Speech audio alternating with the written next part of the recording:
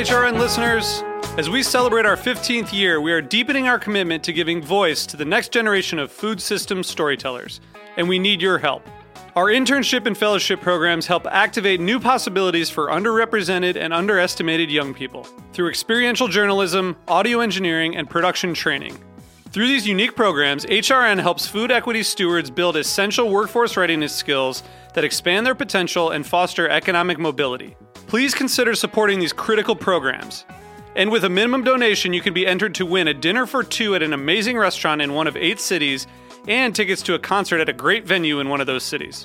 We have incredible partners across the country who have donated, as they also share our passion for helping to educate the next generation of food systems storytellers.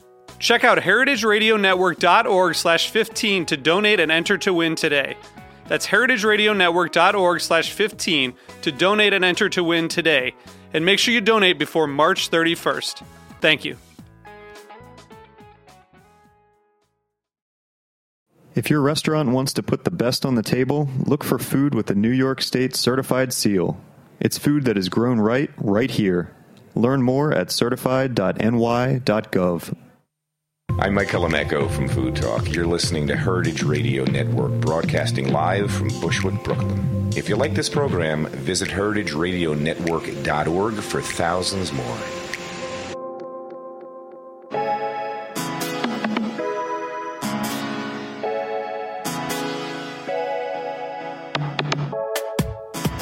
Good morning, Heritage Radio listeners, and this is The Line. I'm joined today by Ron Silver, and we're going to start chatting in 1 minute, but I wanted to let everyone know that it is, of course, the holiday season, the time of giving, and I invite you, if you are a fan of Heritage Radio, to go over to our website, click on the heart in the upper right-hand corner, and please make a donation. It is extremely helpful so that we can keep delivering the amazing content that all of our hosts and all of our engineering and director staff puts out for you every single day. Also, we're doing our hosts takeover, so go over to our Instagram account at Heritage Radio and watch all of our hosts. It gives you some cool insights into the background of their daily lives when they're not in the studio. I am extremely excited to welcome Ron Silver to the show. He opened Bubby's as a one-man pie delivery shop in Thanksgiving Day in 1990, which means that Bubby's has been in business for 26 years now, which is a monumental achievement, I think, in any city in the United States, but in New York especially, that is very impressive. He opened up in a small kitchen on the corner of Hudson and North Moore Street in Tribeca. He was baking pies. He was selling them to restaurants and neighbors. There's now 2 locations. There's one in Tribeca and one in the Meatpacking District, right across from the new Whitney Museum. Ron, thanks for being here. Thank you very much. We have also 5 in Japan, if you can imagine. Wow. Crazy. Well, okay, we'll talk about that. Yeah. We'll talk about Japan in a little while, but I want to start with this. 26 years. I saw on the menu when I went to eat there about 10,000 customers a week. 88, am I getting these numbers right? Between the 2 restaurants, yeah. Yeah, 88,000 burgers a year is something that's listed on the menu. Yes. After 26 years, you've achieved a certain level of consistency and longevity in a market where pretty much neither of those things ever exist. How have you achieved that? Well, that is a good question. I mean, first of all, I think a lot of it is luck, and a lot of it is being willing to be flexible and change while sort of staying true to the core of what Bubby started as, which is really always just to cook good food. I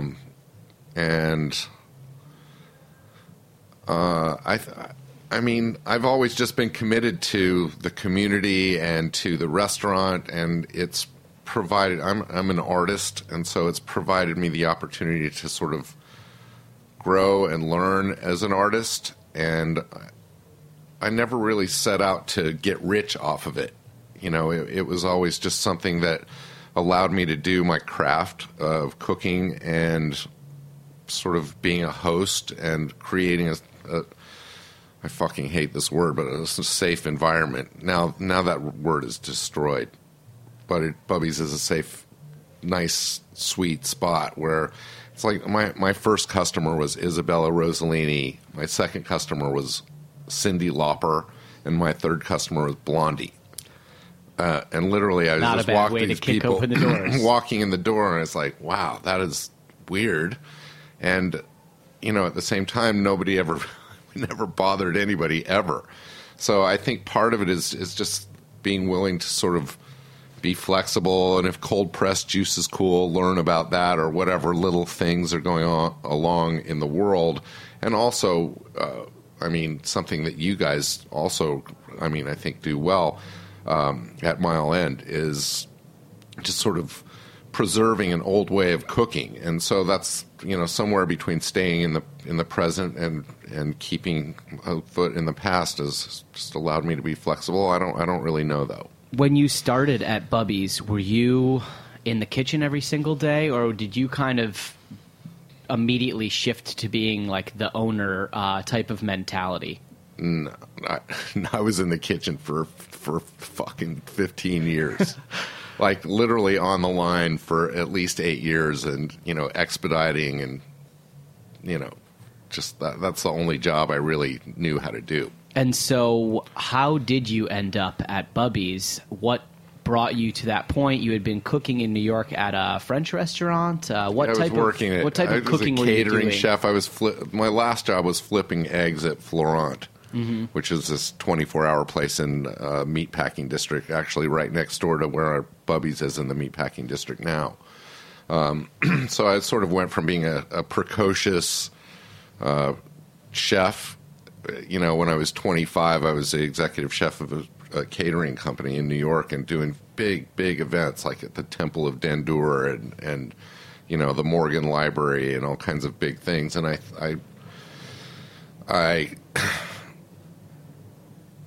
I sort of just became unemployable. And so you became unemployable how? You decided that you wanted to do your own thing, but how do you make the jump from being a catering chef at 25 to saying, I think I'm ready to do my own restaurant? How does that essentially I was fired from my job as breakfast cook, and I ended up just sort of borrowing a kitchen and begging this guy to let me open up. We sort of started baking it at where we are right now at Hudson Street in Northmore in September of 1990, and the whole neighborhood really just smelled like pie, and so people were pounding on the back door. And so sometime around October, I started begging this guy to let me open for one day before Thanksgiving, and he was like, no way, you can't do that. It'll ruin my chances of selling this business that he thought he was selling. And, it just became a joke. And finally, 2 days before Thanksgiving, he said that we could open for one day to sell pies. So we opened for the day and sold like 300 pies. It was insane. And then my then partner and I decided to cook Thanksgiving dinner. We got completely drunk and decided that since this guy was out of town, we would just open up the next day. And he didn't come back to town for like 3 weeks, and I forgot he even existed, really. And he walked in the middle of lunch. We were busy. He's like, what is going on? I was like, oh, my God, I'm so sorry, dude. He's like, whatever. And it just sort of started like that. We ended up signing a lease in April of 91. So for those first 3 weeks, what's it like when you're kind of this ragtag pirate operation? Did you really just kick open the doors and say, 6 months. I'm cooking whatever I want? Oh, well, the first menu that we had was Thanksgiving leftovers. Because we had, Thanksgiving had like 20 people the night before and had a ton of leftovers, and we just served that. And, I just started cooking whatever I wanted to make. So the current version of the Bubby's menu, it's filled with tons of crowd pleasers. There's a lot of things on the menu that are going to be very familiar to people. There's barbecue, there's mac and cheese, there's poppers, there's some really nice salads, but also you do a lot of responsible sourcing, which is listed at the bottom of the menu, but I'm not sure that necessarily people would know that if they're ordering the mac and cheese. So how important is it for you to sort of straddle that line where you're paying attention to where you're getting your ingredients from, but also you've got a burger and a brisket sandwich on the menu, and you're doing a lot of things that perhaps are attracting a lot of people that don't necessarily care about those things? Are you trying to like sneak it in the back door or not? Well, as a chef, I feel a responsibility to cook good food, not just cook good food. I've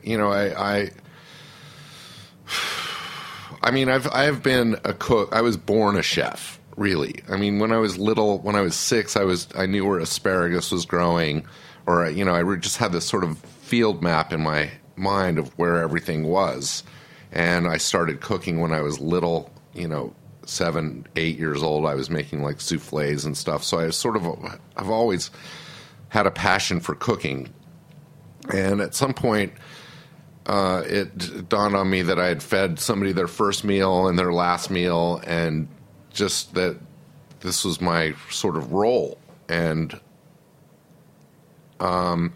we really have been working with sources of, with local sources for our food from day one. We used to go to Union Square all the time. It just wasn't really, we weren't so aware of the sort of factory farm situation. Although if you go and read, James Beard, American Cookery, he talks all about the sort of, in 1972, the degradation of American farming and ham making and beef growing and all kinds of stuff.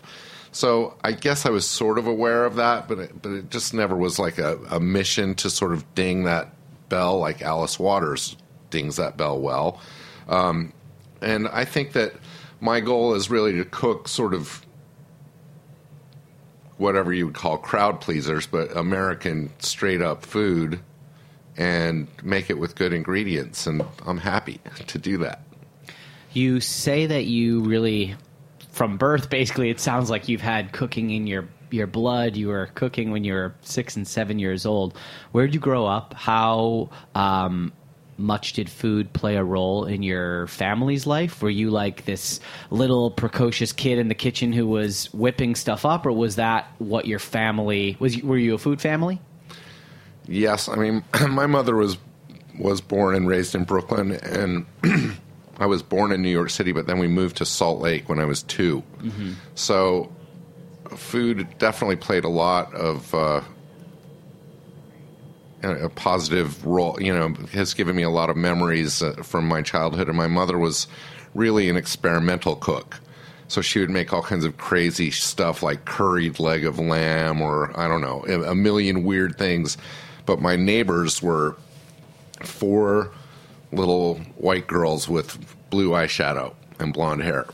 And their mom made like fried pork chops with Campbell's mushroom soup gravy. I was like, I want that. So I don't know what happened, but we definitely had it. And I was also adopted by some Mormon pioneer sort of family, and that grandma used to make all kinds of like roast beef dinner with Jell-O salad, sort of white trashy. And how long did you live in Salt Lake for? Did you spend all of your childhood there? Yeah, I spent my whole childhood there, and then I left Salt Lake the day after I graduated high school to go and help my uncle grow marijuana. Where did you go to do that? In California.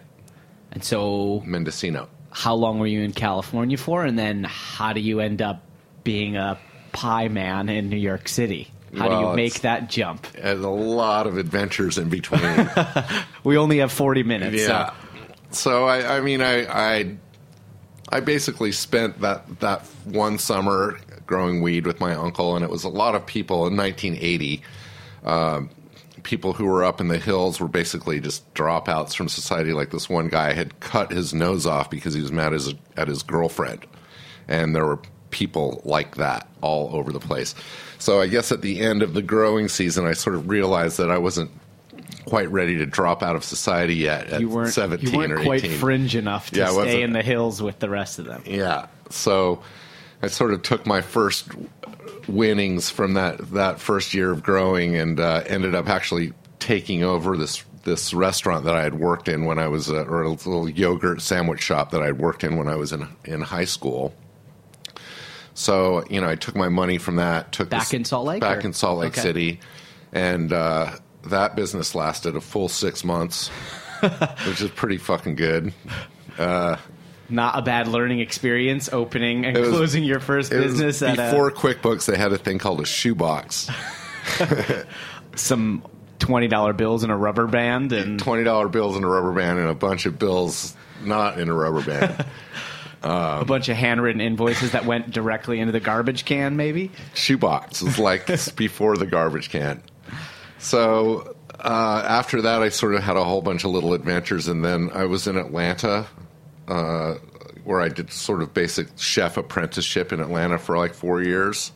And then I was recruited to come up to New York City to cook this 100th year retrospective for Jean Miro at the Guggenheim. I had no idea who Jean Miro was, what the Guggenheim was, but I was like, fuck yeah, I'll do that.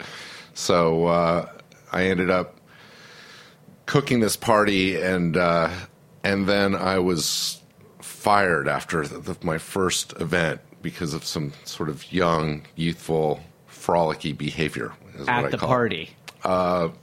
In the kitchen. At the Guggenheim. Oh, no, in the kitchen, off-site. Yeah, yes, off-site. Some dodgy things happen. Okay. I don't think they're dodgy, but, we won't talk about Maybe them I won't press you on that. Let's okay, not press something that. happened. Something happened that was... You made it one day after. Yeah. You made it one day on this job. Okay. And then I had a whole bunch of little weird jobs, like I was the personal chef and housekeeper for a psychiatrist up on the Upper East Side, and that was a fucking mess also. Like one time Ruth Westheimer called on the phone. She's like, "This is Dr. Ruth Westheimer. I'm calling for Dr. whatever his name was." And I was like, "Is this really Dr. Ruth?" And then another time Cardinal O'Connor came for dinner. And the doctor was supposed to be there at 7, and Cardinal O'Connor showed up at 7, and the doctor wasn't there. And I was like, "Cardinal, would you like a drink?" And he's like, "Absolutely." So I made 2 drinks, and I was sitting in the living room with Cardinal O'Connor when the doctor showed up, and apparently that wasn't proper behavior, so I was also let go from that. Okay, so there's a trend that you're building Yes. here, which is that you don't make it very far in a lot of these jobs and business ventures, but then now you've made it 26 years and you've got 2 businesses. So did you become more mature and sort of get a business sense that helped you cultivate this, or are we talking about a great partnership here, or really is this actually lucky? Because it seems like you've been hired many times, you've got the cooking background, but then fun maybe gets in the way and you aren't able to stick around for that long. So how have you been able to make it work with your own business? Well, for one thing, I've been blessed with some serious mentorship. Really good mentorship. And, really from almost day one after opening Bubby's, I was in a meeting with somebody who's taking me on as being my mentor. And he's like, "What's your number one selling thing? When's your busiest hour? How much money do you make on that thing? What's your least selling thing?" I was like, "I have no idea." So, I was just sort of pushed along to be a better businessman, and the truth is I'm not a great businessman now. I get a lot of coaching. I don't pretend to be a good businessman. I pretend to have a passion to make things, and I really count on people to help me run my business well. But I just I'm good at certain things, and I'm not good at other things, and I just don't pretend to be good at them. Was there a specific moment when you either yourself decided or someone told you to get out of your own way a little bit? I get told that every day. Every day, literally. Somebody tells me to get out of my own way. A lot of people that listen to this show and listen to Heritage, they're in the business, or they'd like to be in the business. Maybe they're a barista. They have a dream of opening up a coffee shop. What do you think was the turning point moment for Bubby's as a small business to when something changed dramatically and you thought to yourself, I might have something here? Was it that day one when you did Thanksgiving leftovers? Was it the first year when you said, "Wow, I made it a year"? There's a couple of things that I would say. One is that when we opened, there was a place across the street called the Canadian Pancake House. And they had a line around the block, and they had these obscene portions and all these weird rules and no sharing allowed. And there was no way you could eat more than a tenth of a plate. So tons of, bridge and tunnel people just waiting in line across the street for these giant portions. And I remember standing outside thinking, well, if I could get that line to be over here across the street, then I would. And maybe 3 or 4 months later, I sort of noticed that the line was at Bubby's and not really across the street. So I think that was a moment. And then we had this other weird thing happen, which was John Kennedy had his last breakfast at Bubby's. And, when he died, my business went up like 80% and it stayed there. How weird. Yes. That was reported in news stories? Or? Well, he was our neighbor. Okay. And so there were people waiting, dropping flowers and doing whatever, they were admiring the outside of his apartment, I guess.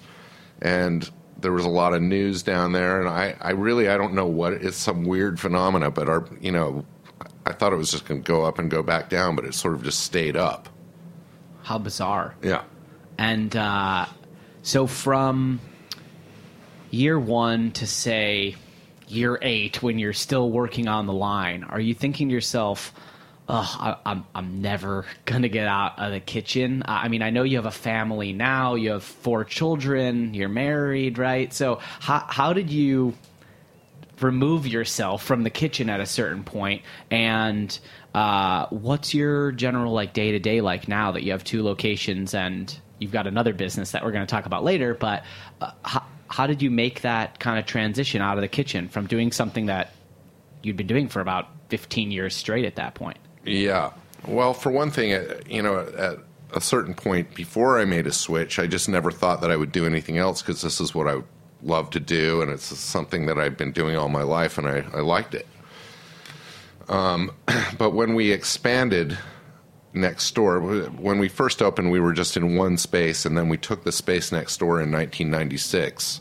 And, I had some issues with one of my partners who sort of decided to start spending a lot of money on the renovation and also not showing up. So, it's like some $3,000 antique booze pouring machine would show up, and I'd be like, what in the fuck is that? And he's like, I can't talk to you right now because I'm hanging out with my kids. And I was like, oh my God. So in a certain way, going through this expansion, it forced me to do all kinds of stuff, including, groveling for more money in the middle of a construction job. And we literally, broke through the walls in the middle of lunch. So it's like jackhammering going on. I'm out of money. I'm trying to, keep things under control, keep customers happy. My partner wasn't showing up. And, I was basically forced to get off the line. And then at some point, after the construction and after things sort of settled down, I noticed that we had a problem where the credit cards weren't batching, and it was like 5 days, and I asked my partner to take care of it, and he said no, and I sort of did the classic removal of apron, drop on ground, and I was in Havana the next day, and not a person in the world knew where I was, and I was there for like 3 weeks. And so when I came back, I was sort of off the line and doing other things in a way. Was Havana almost like a freak out meltdown, or were you trying to remove yourself for clarity purposes to come back with a sense of purpose? Or were you like, I'm leaving and I'm never coming back? Was that the immediate reaction? It was really just a clearing out, and I'm very good at doing that. If I need to step away, I just step away and clear my head, and it does me a lot of good because it was very contemplative, and it was a great a great thing to do, but it wasn't any sort of delusional running away. It was more like a sort of wake-up call, because I'm a person that shows up every day, same time, no matter what. So if it was noticed that I was gone for that long. I would imagine that they noticed. Do you have larger expansion plans for Bubby's? You've got a big, sprawling location across from the Whitney. The Tribeca location is pretty big. It looked to me like, I don't know, 80 or 90 seats. It looked pretty large. 100. 100? Yeah. Do you have any additional plans in the mix for more locations? Well, we have these restaurants in Japan, and so those are sort of rolling out. We're opening number 6 and 7 this year. And are they all in big general cities, or are they all clustered in Tokyo? Or? 5 of them are in Tokyo. 1 is in Yokohama, and then we're opening up in a new city in Fukuoka, Kyushu, which is in southern Japan, sometime next year. How does that even come about? Well, luck. This guy, I came into the restaurant one day. It was busy. My manager, Vinny, was like, these guys from Japan called. They want to open a restaurant in Japan. I was like, call them and tell them to blow me, because I am not doing that. So he's like, no, you really have to call them. So I called up this guy, Warren. I was like, yeah, I am absolutely not doing that. It's just, it'll never work. You guys will never understand it. And I don't even know where Japan is, really. And he's like, well, how about if we just have lunch? Because my partners really want to bring Bubby's to Japan. And I was like, well, I have lunch every fucking day. And if you're sitting there, I could care less. So see you at lunch. Or he's like, see you at lunch. And within 2 weeks, I was walking around in a vanilla box in Yokohama with a hard hat on. Unbelievable. And so why do you think that they wanted to bring Bubby's to Japan? Well, the original reason that it was celebrating the 150th anniversary of Commodore Perry, sort of forcing trade relations with America, between America and Japan. So it was a sort of Japan Railroad, which is a huge company, wanted to bring in an authentic American restaurant to sort of celebrate this opening of trade to the West. And it really took off so well that they just started rolling them out. Did you ever imagine after that first meeting that you would be opening your 6th location of a Bubby's in any foreign country, let alone Japan? No. Several thousands of miles away? It was the furthest thing from my mind. I could not even think of that. Do you travel over there to go to locations every once in a while? I assume you have obviously managers and chefs on the ground, but do you oversee any of that operation, or is it more of like a franchise type of deal? It's licensing, but I have a close relationship with the chef there who speaks English well. He's Japanese, and he lived in New York for 12 years, so we talk all the time, and, I have to absolutely pay attention. It's not just some sort of formulated thing, and it does change, And it's often. The same recipes visually. Is it similar on the inside? Well, what's missing there is the ability to grow local stuff. Like beef in Japan costs $50 for 100 grams, and a watermelon is $400 for a nice little cube-shaped watermelon, or a perfect peach is like $250. So they have a very different mentality, and it's been a real process to forge these relationships. But now we actually do have relationships with people, and I've basically caused several international events in a way. One is that we were meeting with apple growers in northern Japan, and in this press conference, this guy was telling me how proud he was that they planted all these sort of apples that were all... I was like, did you plant all one breed of apple? He's like, yeah. And I was like, that is not a good idea, dude. That's called monoculturalism. You are going to be fucked up if something happens to your apples. And this is at a press conference. And so it was... it didn't go over that well, and then 2 other press guys afterwards came up to me and they were like, talk to us about monoculturalism. Oh, wow. So there's that, So you don't really tread lightly anywhere that you go. Well, I probably need somebody to sort of, hold me back or put some sort of choker on me. I also introduced the word fucking fresh to Japan, which also caused a bit of a little issue. We are here with Chef Ron Silver. We're talking about his iconic New York restaurants, Bubby's, which has since made the jump to Japan. We're going to take a quick break, and when we come back, we're going to talk about marijuana. Ooh, I love that. We'll be right back.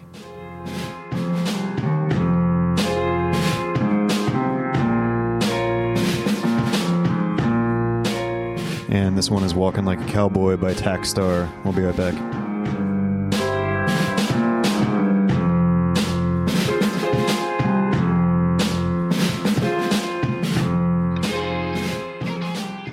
New York chefs and restaurants are proud of the food they put on the table. And serving produce that comes from local, environmentally responsible farms is a way to leave an even better taste in everyone's mouth. So when shopping for your ingredients, look for the New York State Grown and Certified seal. It lets you know which food is grown right here in New York State, certifying the food that comes from local farms that meet a higher standard. You'll not only be serving local food, you'll be supporting local farmers. Learn more about the New York State Grown and Certified program at certified.ny.gov.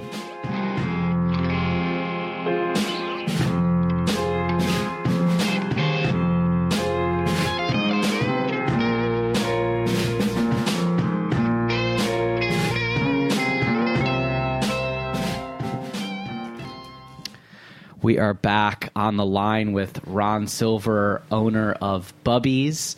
Bubby's has been open now for 26 years. There's 2 locations in America, and they're about to open their 6th location in Japan. Ron, besides working on the line for several years and being an expert pie man and an owner-operator of 8 restaurants and also a painter, is now engaging in a new business venture. Can you tell us a little bit about what your new company does and what some of the plans are for it? Yeah. So I just started a company called Relevant Innovations, and it is a cannabis business and essentially focused on a controllable, low-dose, understandable way of taking cannabis for the many, many benefits that it has. So, obviously one of the big things right now is recreational use and a lot of snickering and a lot of sort of tee-hee-heeing, and that's really a response to a sort of weird ban on marijuana since 1936, and straight up some sort of racist reason for getting rid of this amazing thing, which also then cut into the hemp business.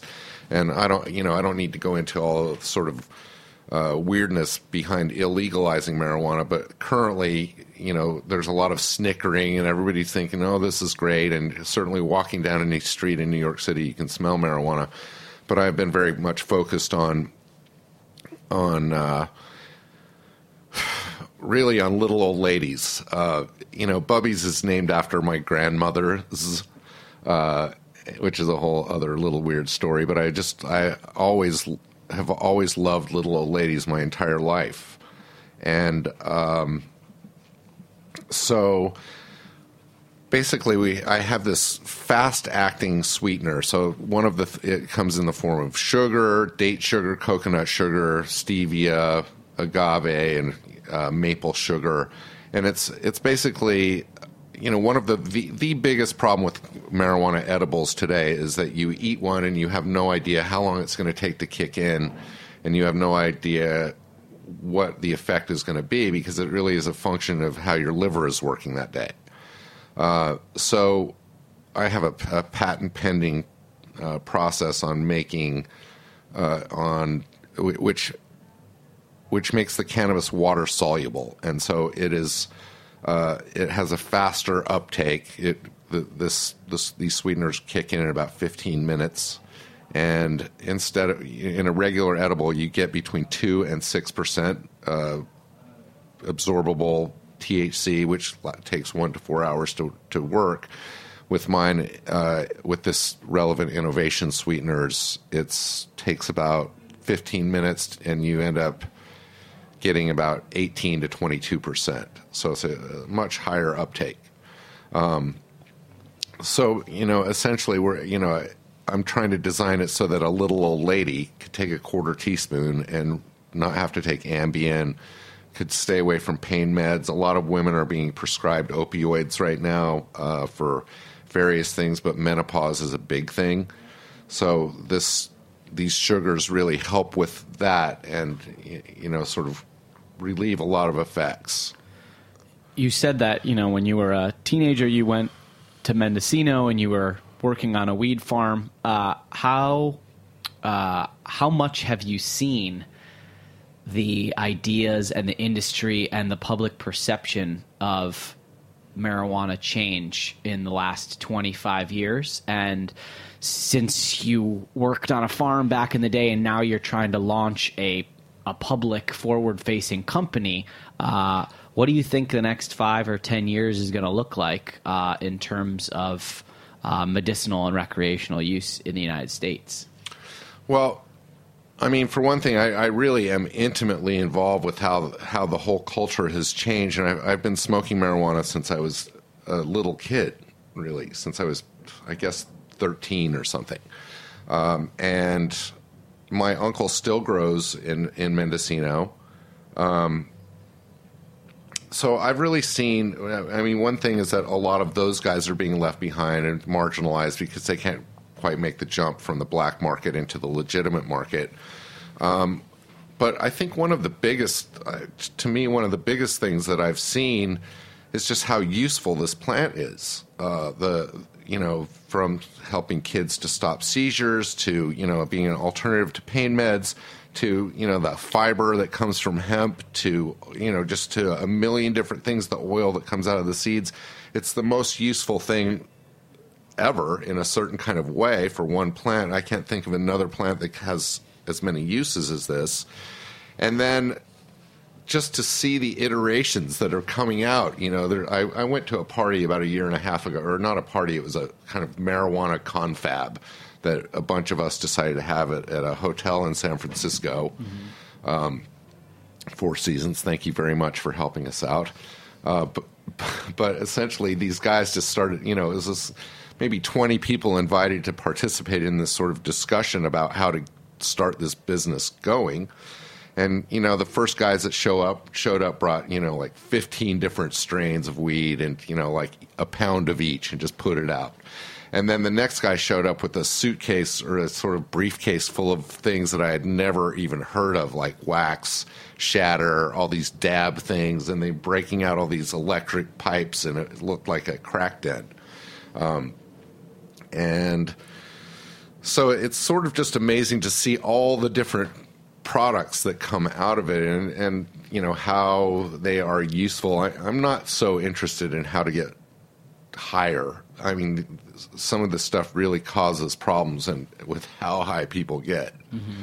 So I'm not interested in that side of it. I'm much more interested in this sort of low dose. So are you kind of positioning this as going to be a medical company? Is that how you see it? Is it a recreational product that you hope to be on the shelves in Whole Foods, or is it more of like a Dwayne Reed type of you get a prescription for it from a doctor? Well, I think it's going to end up falling outside of any of those models, and I don't really understand.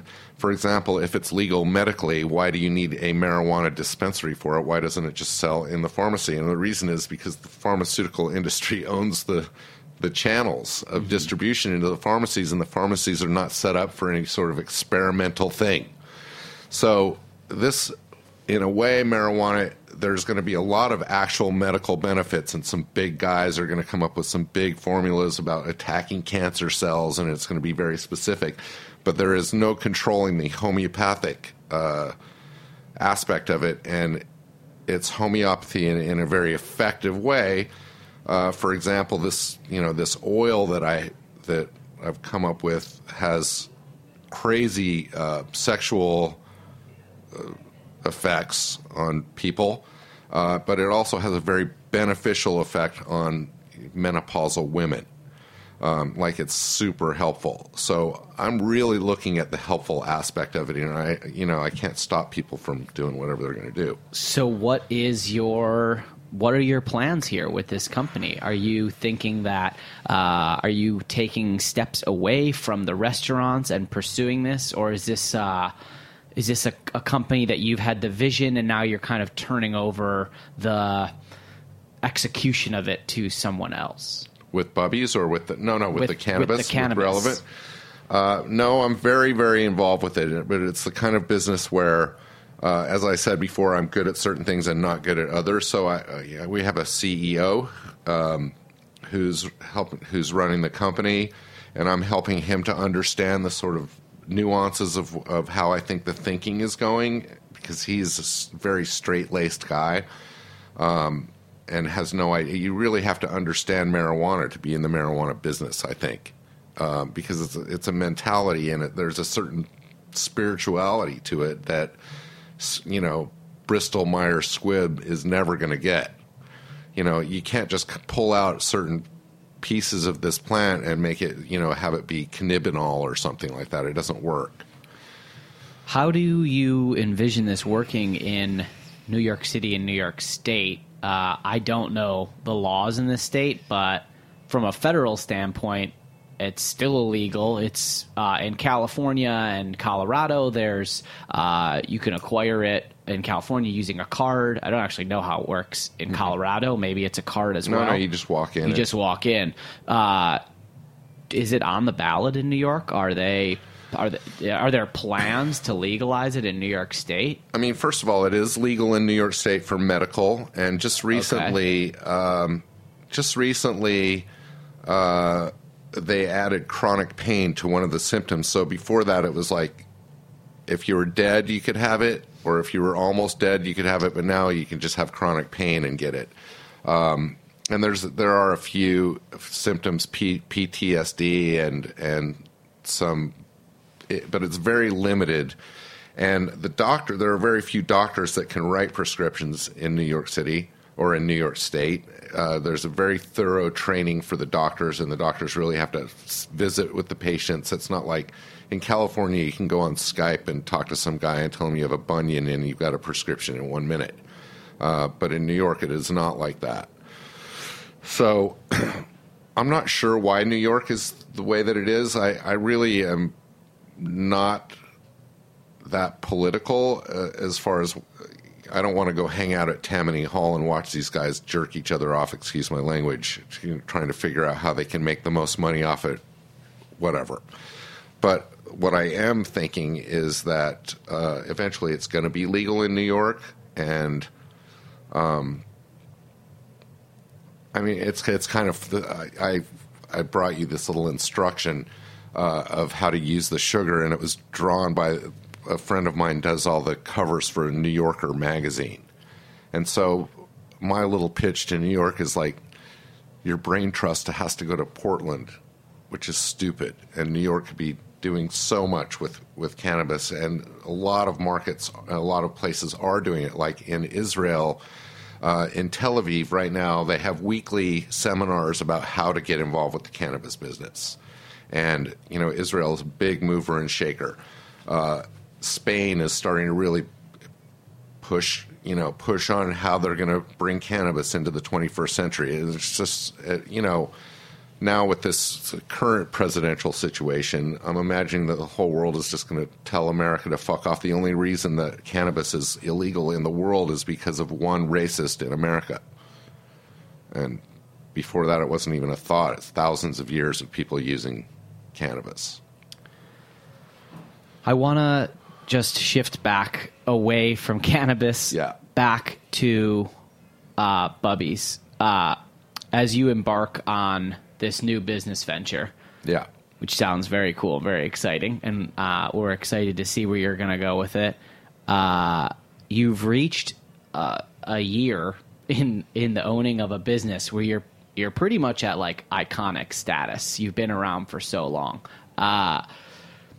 Do you think Bubby's has another 25, 50 years in it? And if you do, I'm curious to know, are your kids involved in Bubby's? And do you see this being the type of thing that one day one of your kids is going to be either on the line or, seating people at Bubby's every single day and kind of taking over the mantle from you as you either move on to a new project or maybe sit down for 5 minutes and take a break?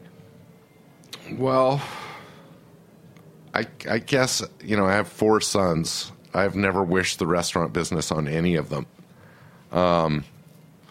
And if these beautiful young sons don't bring value, then they are out the door, because I do not believe in nepotism at all.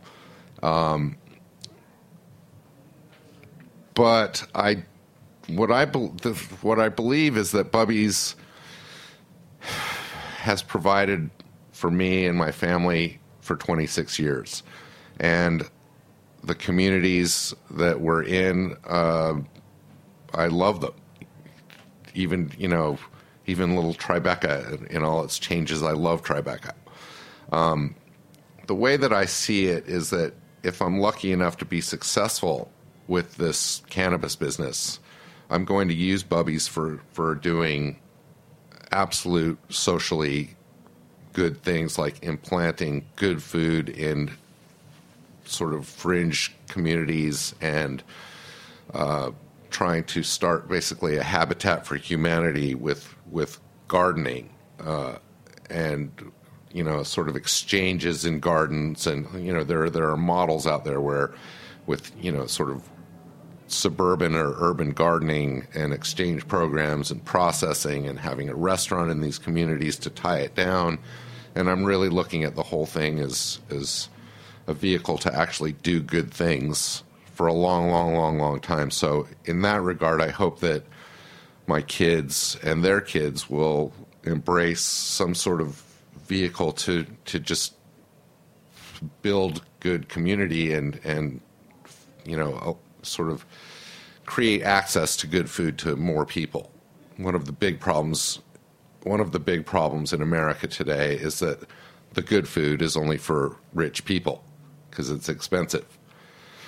So, I actually asked Michael Pollan this question. I was like, don't you feel like this modern sort of farm-to-table cooking and blah, blah, blah is kind of elitist? And Michael's answer I thought was very good, which is that all the best things start out as elitist things, like liberating slaves and suffragette voting and all of that kind of stuff. So I think that there is a way, and there are definitely guys like Roy Choi is out there, opening up local, and people are out there trying to do it. And I think for me, Roy is a great example. He's like, I think he was at some event with all the best chefs in the world, he's like, you guys are a bunch of assholes. All you do is feed rich people. And, I don't disagree with that. So that's how I see it going in a way. Ron, thanks so much for joining us. It was very awesome to hear everything that you have gone through in order to get to where you are today. Interested to see where Bubby's is going to go in the next 26 years, and interested to see what you're going to be doing in the cannabis space as well. This has been The Line. Join us next week, 11 a.m. Tuesdays on Heritage Radio. Thanks for having me. Thank you.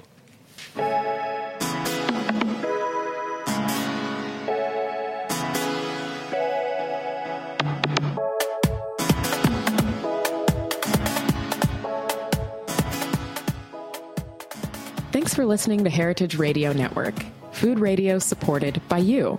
For our freshest content and to hear about exclusive events, subscribe to our newsletter. Enter your email at the bottom of our website, heritageradionetwork.org. Connect with us on Facebook, Instagram, and Twitter at heritage_radio. Heritage Radio Network is a nonprofit organization driving conversations to make the world a better, fairer, more delicious place. And we couldn't do it without support from listeners like you. Want to be a part of the food world's most innovative community? Rate the shows you like, tell your friends, and please join our community by becoming a member. Just click on the beating heart at the top right of our homepage. Thanks for listening.